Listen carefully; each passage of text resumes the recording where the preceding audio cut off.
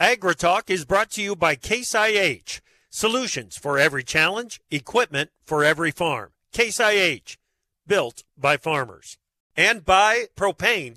Propane is the energy for everyone, especially farmers. Environmentally friendly propane can fuel most anything on the farm. See how at propane.com. And by Grounded. Spray smarter and improve herbicide performance with Grounded, a multifunctional adjuvant from Helena. Congress has successfully kicked the budgeting can further down the road. That's left many wondering what the timeline on the Farm Bill looks like. We'll try to bring some clarity to that question. And it's time for the free-for-all. We'll talk government funding, Farm Bill, Iowa caucuses, ethanol to jet, and more. Live from the final laps of the week via Farm Journal broadcast, this is AgriTalk. This morning we begin with a conversation with Representative G.T. Thompson. Then it's our Friday free-for-all with panelists Jim Wiesemeyer and Tim Burrack. Directly following the news, Jennifer Schenk from Farm Journal's Pork. I'm handsome newsman Davis Michelson. Now welcome the host of AgriTalk, Chip Flory. All right, Davis. Hey, today's looking good, dude. Is it? Yes. I'm glad to hear that. Yeah? Yeah. What do you got? We got a heck of a lineup for the show. It's already zero. Uh-huh. Ooh. It's already zero, so I'm guessing we got a chance of getting to double digits today again. Wow. So, yeah, it's looking good. A little bit of sun. Filtered sun. Is that a thing? That's a thing. Sure. Okay. Sure. It's probably safer, you know? Well, yeah, you don't want to step outside and get sunburn on a day like today. Nobody wants that. No. I don't know if that's going to happen or not. How you doing, buddy? Pretty good. We're at 6 degrees here in the city of Fountains, and yet the fountains have yet to thaw. You know, well, it's still a little chilly. Maybe this next week. We get through the weekend, and there is rain in the forecast. Mm-hmm. There are much warmer temperatures. There's even nighttime lows that may not get below freezing. Yeah, that's crazy stuff. Yeah. Yep. Yeah, so it's dang near corn-growing weather is what it is. You're right. I think people are probably going to be hooking up the planter sometime middle of next week. They may want to. They'll be getting the itch. They'll be getting the itch. You want to talk about some confusion and trying to figure out exactly what is going on with the timing of the Farm Bill.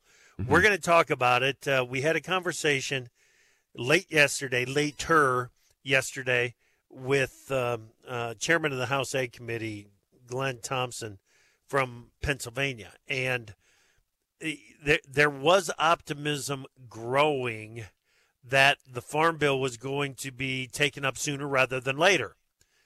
As you will hear, some of that optimism, a lot of that optimism, may have been misplaced, and a little different timeline for the chairman and the chairman's mark, and when that bill might move out of his committee and so on.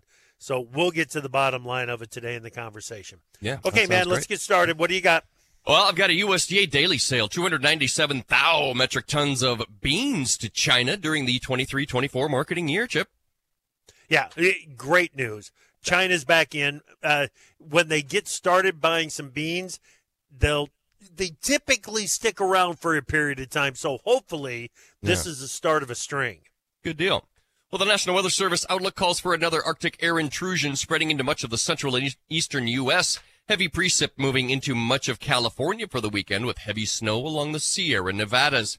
Significant icing is possible today and early Sunday through the Columbia River Gorge in the Pacific Northwest. Accumulating snows spreading from the Midwest into the Mid-Atlantic. Lake effect snows remain active into Saturday. Yeah, those old lake effect snows are a real thing again this year, no doubt. Well, despite the current cold weather and snowfall across much of the country, natural gas prices continue to decline. Currently around 15% lower than a year ago. That's on robust U.S. production and a mild supply overhang. Mild might not be the right word there, Chip. It's keeping a lid on those nat gas prices. It certainly is. Ahead of a snowstorm forecast for the D.C. area, the House voted yesterday to approve a continuing resolution that would fund the government through early March. The resolution was sent to President Biden. That's all I have to say about that. Yeah, and what they're telling us is if we want Congress to get something done, put snow in the forecast. We cracked the code. Exactly. Put snow in the forecast, and they'll get something done 24 hours earlier than what they need to. Ain't no stopping us now. Mortgage rates this week fell to their lowest level in nearly 8 months. The average rate on the standard 30-year fixed mortgage slid to 6.6%, this according to Freddie Mac. In other economic news, Macy's, the largest department store operator in the United States, has faced a decline in sales. It began during the pandemic as the shift toward online shopping disrupted the retail industry. Macy's says it is set to reduce its workforce by cutting roughly 3.5%. That's about 2,300 workers and change. Cutting roughly 3.5% of its employees. As an experienced retail executive is preparing to assume the role of CEO next month. Chip, and I just bring this up. Economic woes continue, bro. There's a shift. Well, and how often do you have stuff delivered? Yeah. We have stuff delivered all the time. About every other day. It's just so much easier than going to brick and mortar. Yep. Well, Chip, a couple here all working against shipping. The Panama Canal Administrator says new cuts to service caused by low water levels projected to cost between $500 and $700 million. To address the low water levels, the Panama Canal will reduce the daily number of ship crossings. The first quarter of the waterway's fiscal year has already seen a 20% decrease in cargo and dramatically fewer ships. Get this. Recent attacks by Houthi rebels on cargo ships in the Red Sea have prompted many carriers there to choose the longer and more expensive route around Africa via the Cape of Good Hope for safety.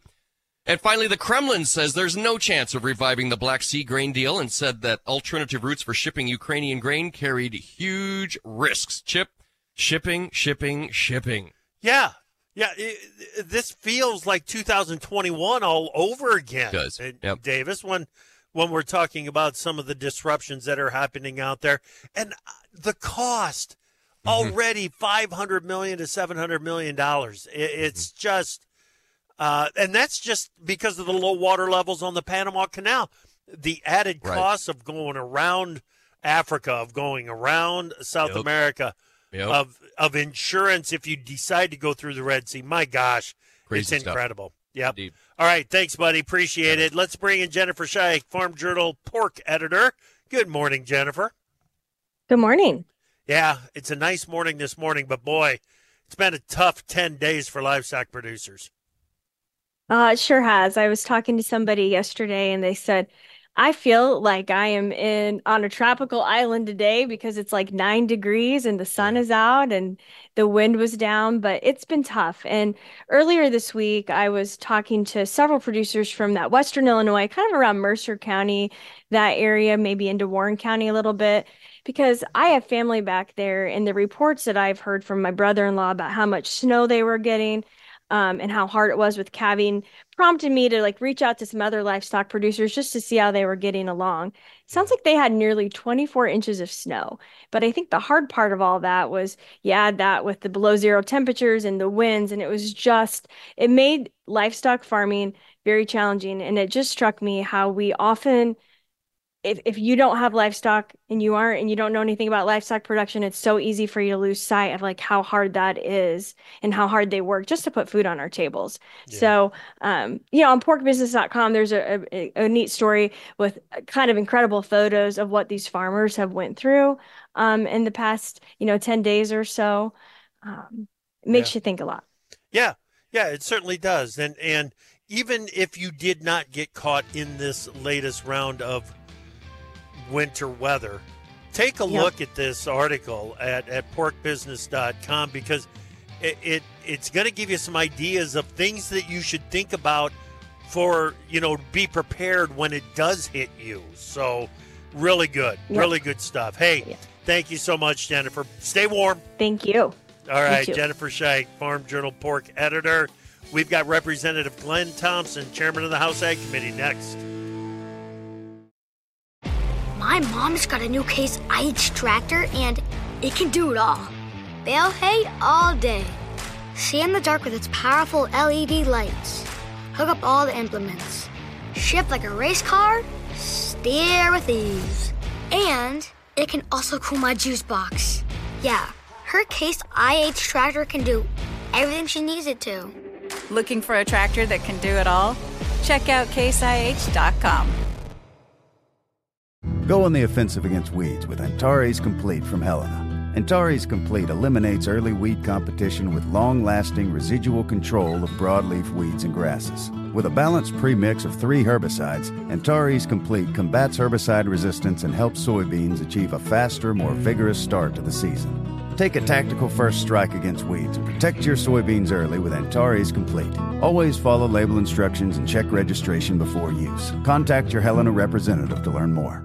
From powering irrigation engines to warming buildings, propane has always been a part of American farm life. Now, you can be a part of propane's future and save money at the same time. The Propane Farm Incentive Program is a research initiative that provides farmers up to $5,000 towards the purchase of new propane-powered equipment. In exchange, participants share performance data to make tomorrow's ag operations more cost-effective, more efficient, and more environmentally friendly with propane. Getting started is simple. Visit propane.com/farm incentive to see if you're eligible.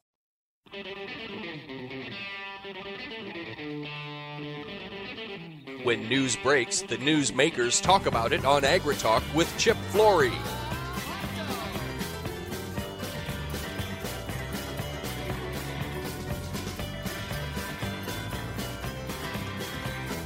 Welcome back to AgriTalk. It has been a busy week in Congress. One of the busiest guys in the Beltway has been House Ag Committee Chairman Glenn G.T. Thompson from Pennsylvania. He joins us right now. Mr. Chairman, welcome back to AgriTalk. Yep, great to be with you. Always appreciate the opportunity. Okay, so I understand that you've laid out a schedule for consideration of the Farm Bill. Are we going to see a chairman's mark of the bill by early February? No, there was some miscommunications. What I had talked about was we would need a 3 consecutive weeks at whatever point that we can accomplish that. February does not, the congressional schedule in February would not allow that to occur. So that was the miscommunications. We're working hard on this. As you know, we've spent more than 2 years listening to, producers and stakeholders so that we can write policies informed by the very people impacted by it. And we're still waiting. Some of the things that are key are, we really do need to have the Congressional Budget Office complete its financial analysis. They've been really good with a lot of the titles. They're just not completely finished yet. So, but it really comes down to looking, as I'm looking at the schedule, the congressional schedule, we need 3 consecutive weeks to be able to get this done. Gotcha.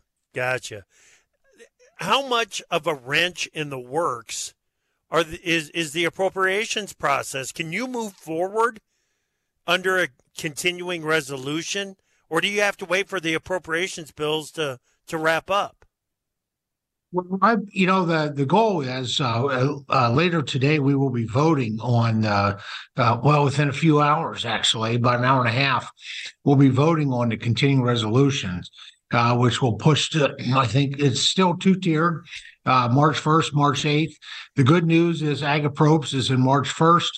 And the commitment, I think, of the Speaker and as I've heard from the Appropriations Committee Chair Granger, is they feel with some confidence that we could have these appropriation bills wrapped up. The key one, obviously, Chip, for us really is that, for me anyways, is Ag-Approps. And so I'll be encouraging them to go alphabetical on these appropriation bills.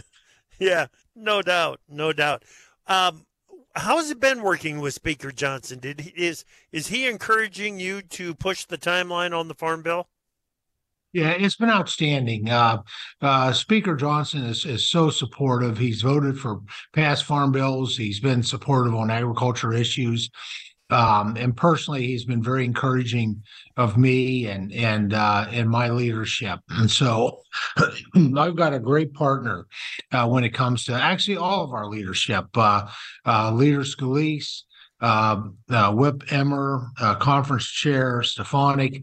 I'm blessed with a a leadership team that are all in on this farm bill. And you know what? They recognize how important it is to the country, to food security, to national security, to economic security.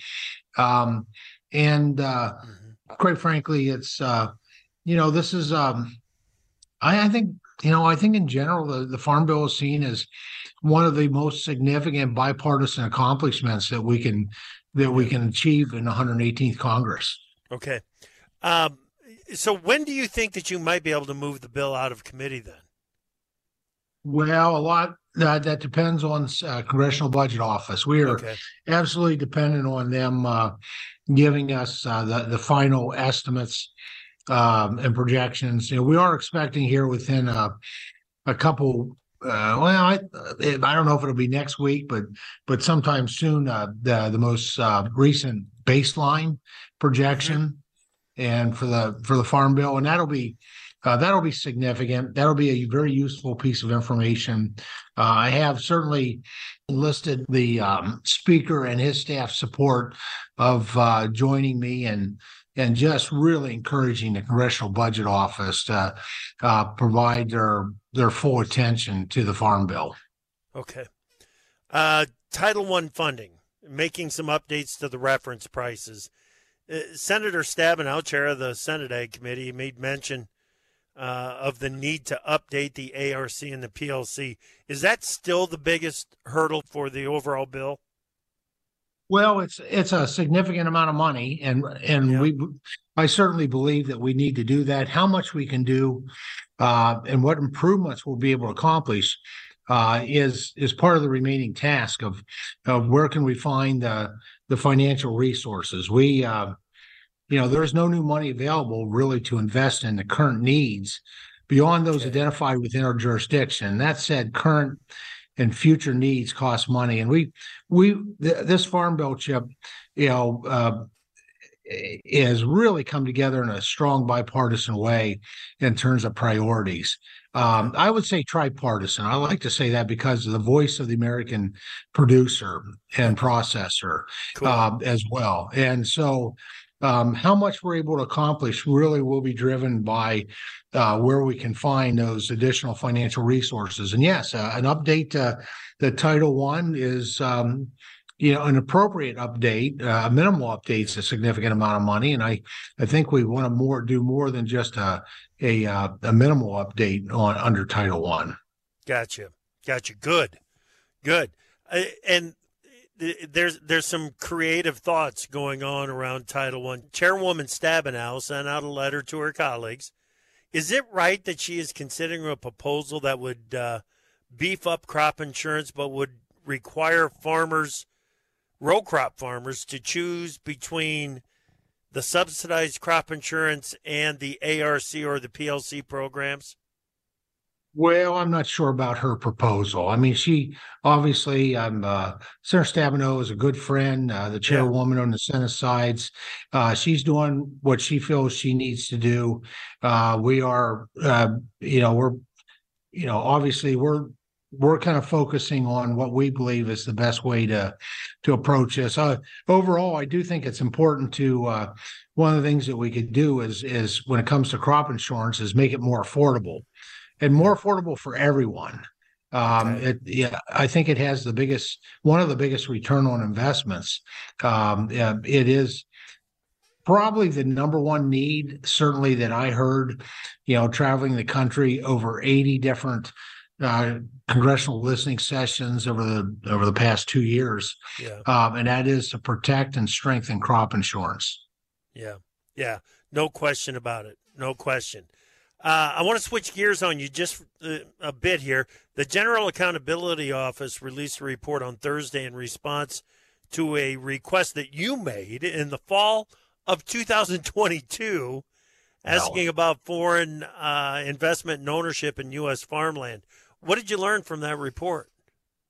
Well, under the title of Better Late Than Never, I guess, because it was just really on. Now, the last couple months, their draft was done, but they were running it through the different agencies to get some final tune. So I appreciate the comprehensiveness of the process they went through. But yeah, I was proud to join with House Committee on Oversight and Accountability Chairman Jamie Comer. And I think we had over 128 of our colleagues that joined us in requesting really a study looking at the foreign investment in U.S. farmland and its impact on national security, trade, and food security, just as important as those other two. And it's, so we're combing through that report. I'm looking forward to hosting chairing a hearing on this title so that we can provide some transparency to this.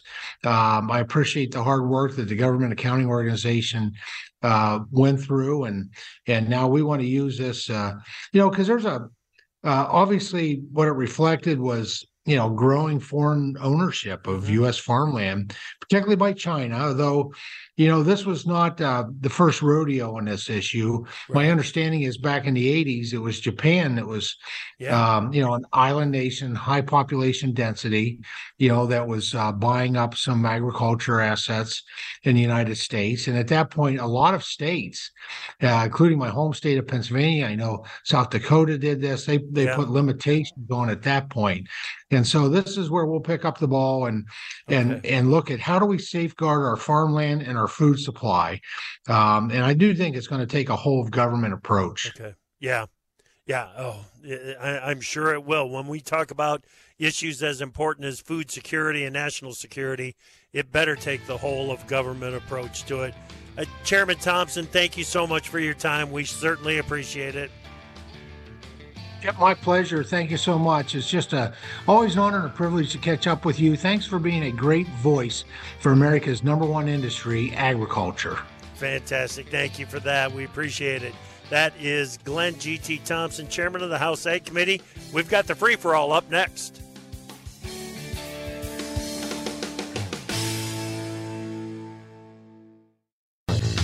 Time for Markets Now with the experts from Pro Farmer. Joining us now, Pro Farmer editor Brian Grady. Beach, plus signs in the grains here this morning.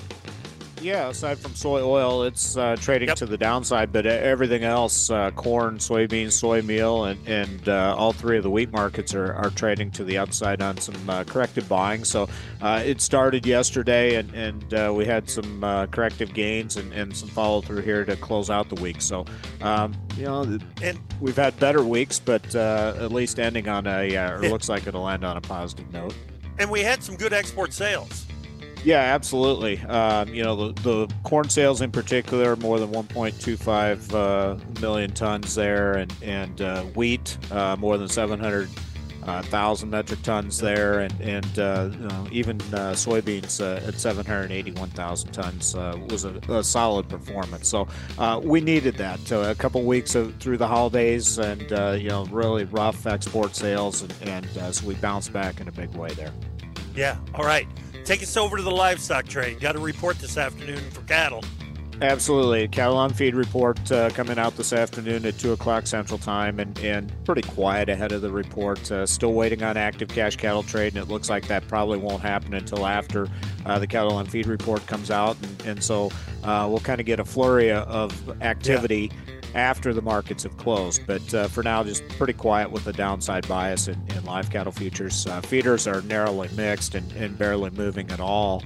And then hog futures just slipping a little bit to the downside. So narrowing up the premiums they hold to the cash market, and that cash market continues to rise. It's up again today. So, we're putting in a seasonal low in the cash. Gotcha. Good stuff. Have a great weekend, Brian. Thanks. That is Pro Farmer editor Brian Grady on Markets Now. Go on the offensive against weeds with Antares Complete from Helena. Antares Complete eliminates early weed competition with long-lasting residual control of broadleaf weeds and grasses. With a balanced premix of 3 herbicides, Antares Complete combats herbicide resistance and helps soybeans achieve a faster, more vigorous start to the season. Take a tactical first strike against weeds and protect your soybeans early with Antares Complete. Always follow label instructions and check registration before use. Contact your Helena representative to learn more. My mom's got a new Case IH tractor, and it can do it all. Bale hay all day. See in the dark with its powerful LED lights. Hook up all the implements. Shift like a race car. Steer with ease. And it can also cool my juice box. Yeah, her Case IH tractor can do everything she needs it to. Looking for a tractor that can do it all? Check out caseih.com.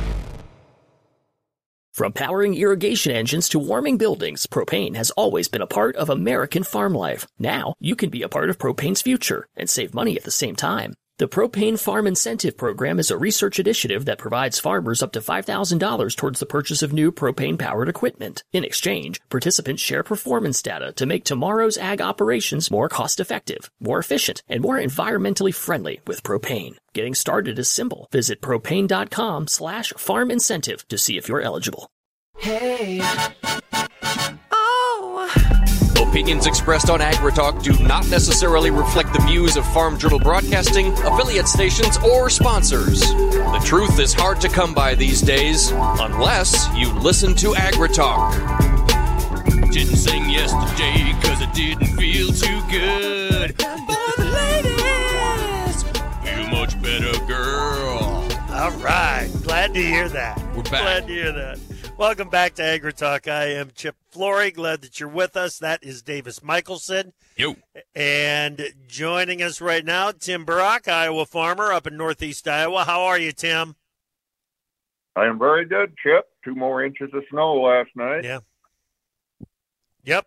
Warming up, though. We got a couple more cold days, and then it'll start to warm up for us. So there is light at the end of that tunnel, buddy. Yes, there is. It's winter. Yes, yep, that's right. Jim Wiesemeyer, Pro Farmer Policy Analyst, is with us. Hey, Jim. Hey, Chip. Yeah, we're getting about 5 inches here, and that shuts down D.C. to such a degree that they actually voted early on the continuing resolution. So that's what it takes here.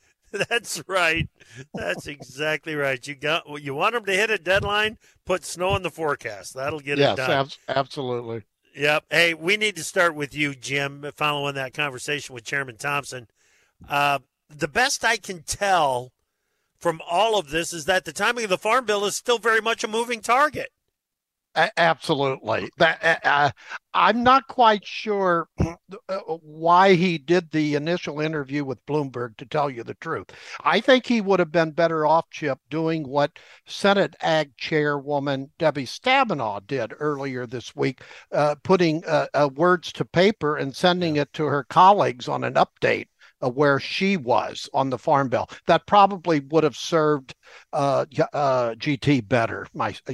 So yeah, we're a little more confused now than we were before on the House timeline. Yeah, that's too bad. We know that Chairman Thompson is an enthusiastic leader for this Farm Bill process, and if he could get it done, he would get it done. But, Jim, he continues to bring up the CBO and needing some scoring from the CBO on some of the titles.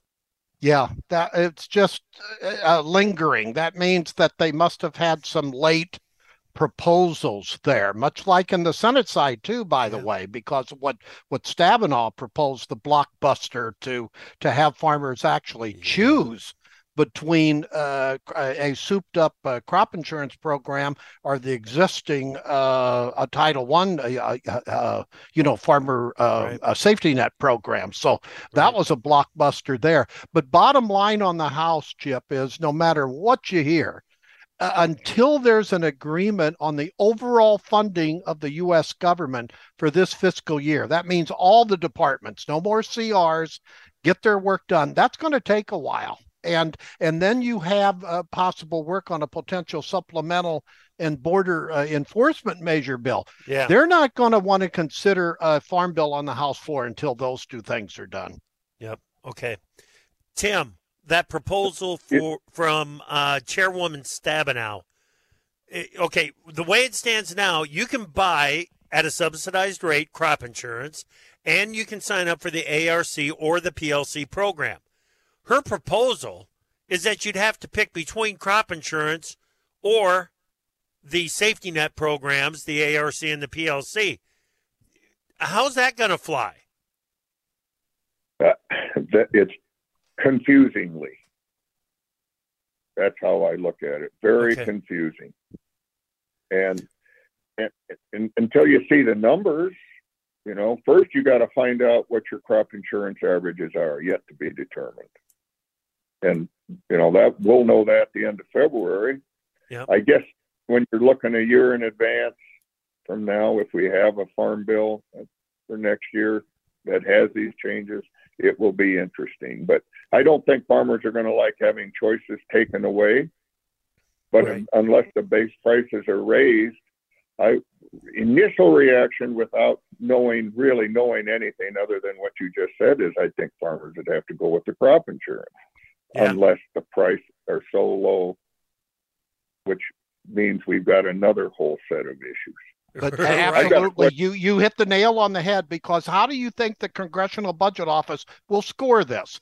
The vast majority of farmers would choose crop insurance, and a souped up crop insurance that will probably be paid for by this choice. So I think that's where she's coming from. Not for sure, but I think that's why.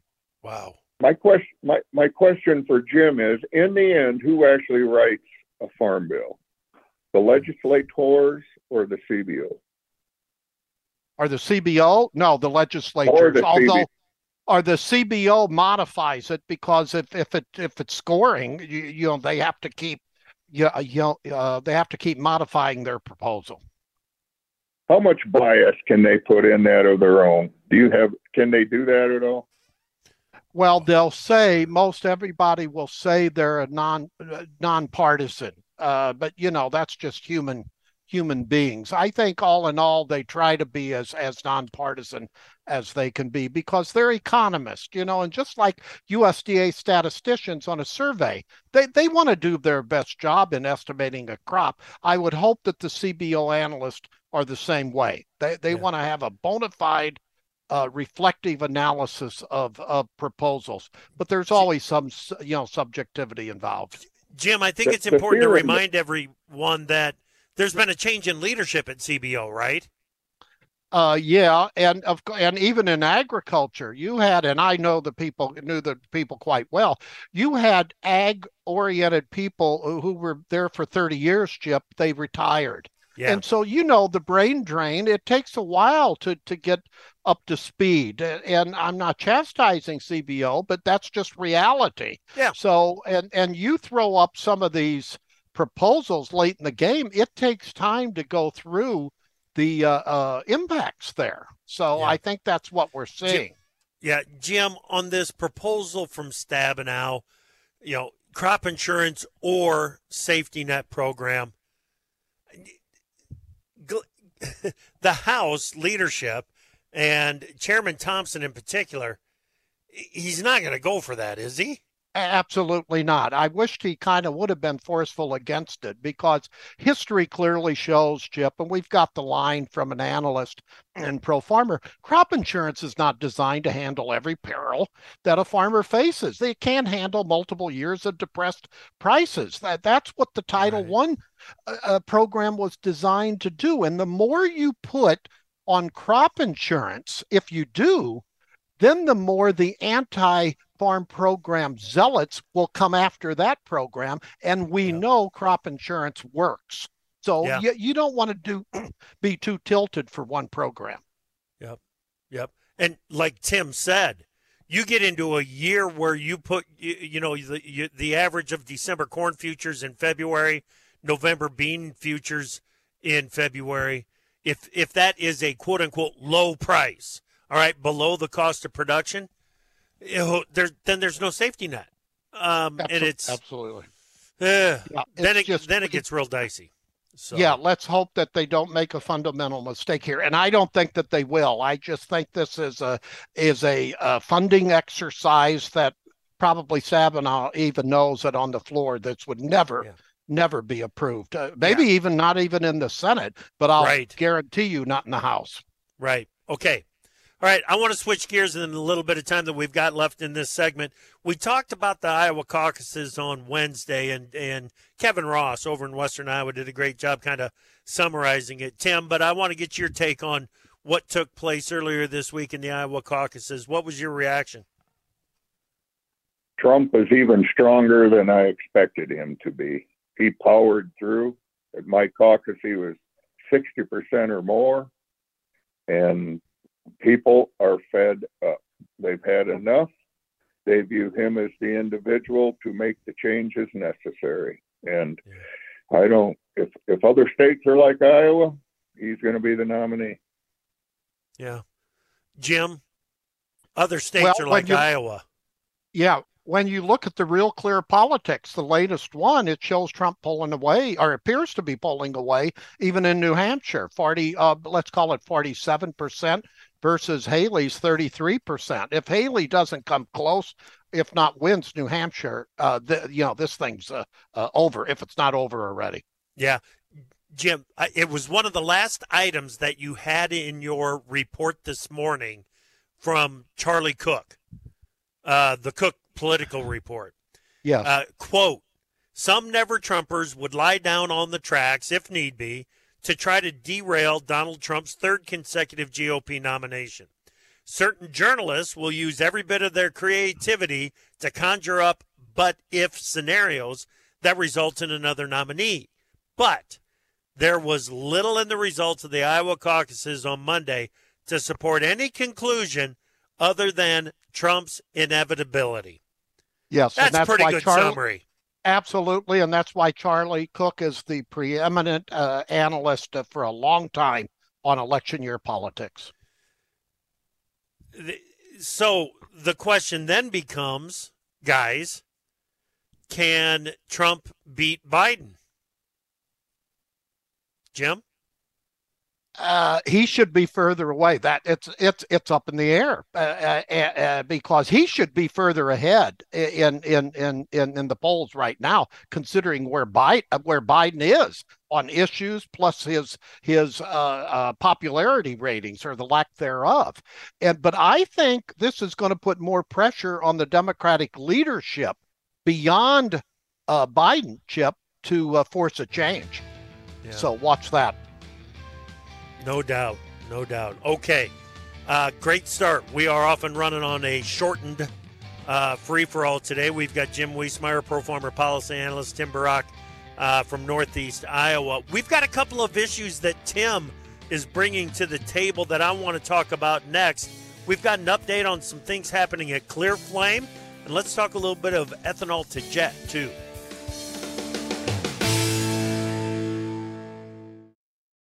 My mom's got a new Case IH tractor, and it can do it all. Bale hay all day. See in the dark with its powerful LED lights. Hook up all the implements. Shift like a race car. Steer with ease. And it can also cool my juice box. Yeah, her Case IH tractor can do everything she needs it to. Looking for a tractor that can do it all? Check out caseih.com.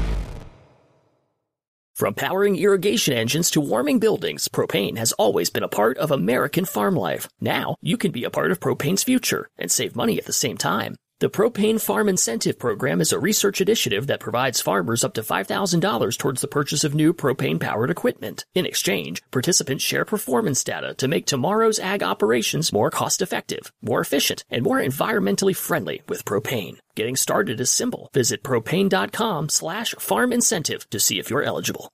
Go on the offensive against weeds with Antares Complete from Helena. Antares Complete eliminates early weed competition with long-lasting residual control of broadleaf weeds and grasses. With a balanced premix of 3 herbicides, Antares Complete combats herbicide resistance and helps soybeans achieve a faster, more vigorous start to the season. Take a tactical first strike against weeds and protect your soybeans early with Antares Complete. Always follow label instructions and check registration before use. Contact your Helena representative to learn more. Do you suffer from talking on the radio phobia? No problem. Send us a tweet and #AgriTalk. Welcome back to AgriTalk and the Free for All. We've got me, Davis Michelson, Jim Wiesemeyer and Tim Burrack here on the Free For All this morning, wrapping up a week. Tim, something that you brought my attention to a few years ago now, and we've been trying to keep up with everything that they are doing and the research that they're doing at Clear Flame is it's interesting technology in that they are taking diesel engines and running them on, is it 100% ethanol, Tim? Yes. Yeah. And they're making great progress with great testing results, aren't they? Yeah, and I just, this was just put out this week that they've had 4 trucks on running testing, but now Vanderhaeg's, a large trucking firm, has bought the first one that they're going to use to run between all their locations. And what they found out was they're reducing fuel costs 50%, which is a big deal if you run a lot of miles. You go down to ethanol at $2.30 a gallon versus diesel fuel at $4.50. That's a hell of a savings. Yep. And so the this truck is performs. exciting. Here's the exciting part of this, though, Chip. Yeah. So if this technology if we can implement that in the nation, and we can capture just 3% of the diesel fuel market using 100% ethanol, that's 1 billion bushels of corn. Oh, and geez. that's a remarkable number at 3%, and something that would be just fantastic. Holy smokes, 3% of the heavy truck. If we can get 3% of the heavy truck market over to burning using the Clear Flame technology, another 1 billion bushels of corn demand for ethanol. That's an amazing stat there. Jim, on this same topic, I'll admit a couple of weeks ago when you mentioned this, I was kind of like, oh, come on. But I've looked into it some more. You're right. The hybrids are gaining all kinds of traction.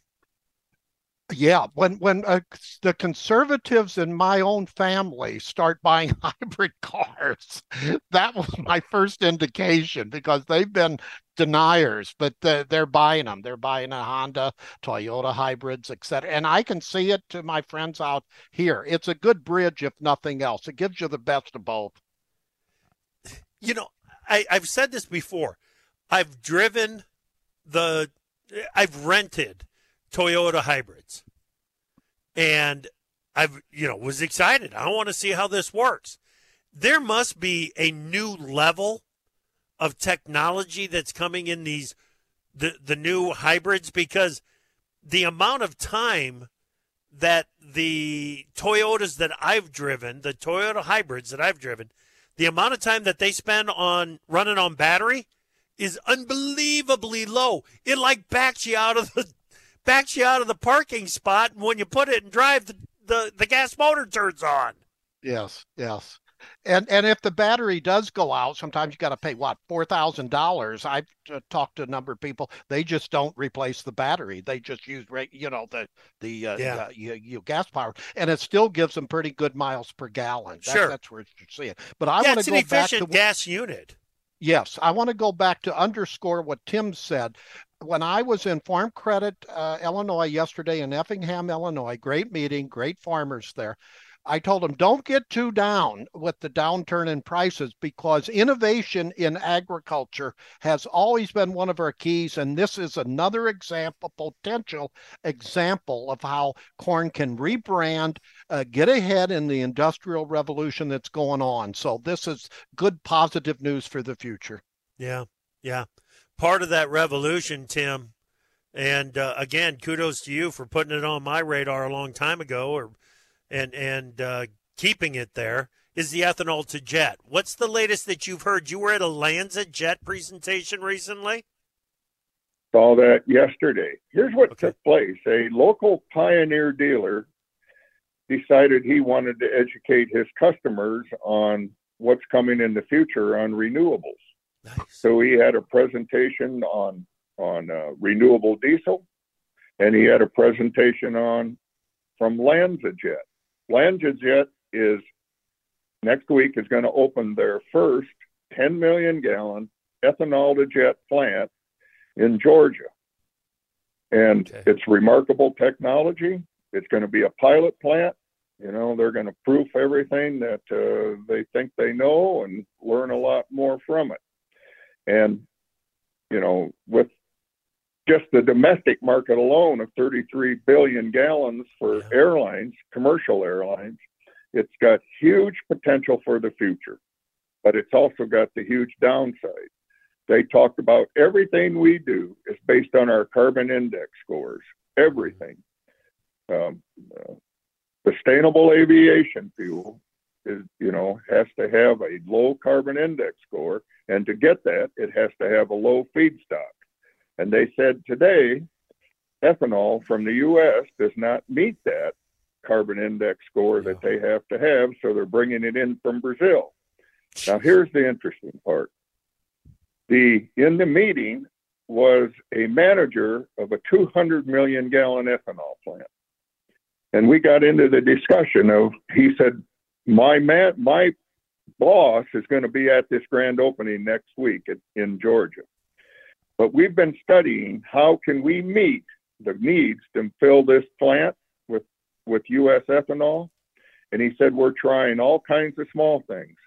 But the one thing that'll get us there is carbon capture technology, which today would be the CO2 pipeline that is being proposed. That if we can hook up to that, we immediately drop 30 points and we meet their requirements. Wow. And here's the other amazing thing. The 60 people in the room, almost no one understands carbon index and what's going on yet. This is all news to them. Yep. There's still a steep curve to climb on understanding what this all means and the potential of it all, and the projects that are already underway. Good stuff. Thank you so much for that update there, Tim. Appreciate that. You're welcome. All right. Thank you for bet. being on today. You bet. That's Tim Burrack, Northeast Iowa. Jim Wiesemeyer, Pro Farmer Policy Analyst.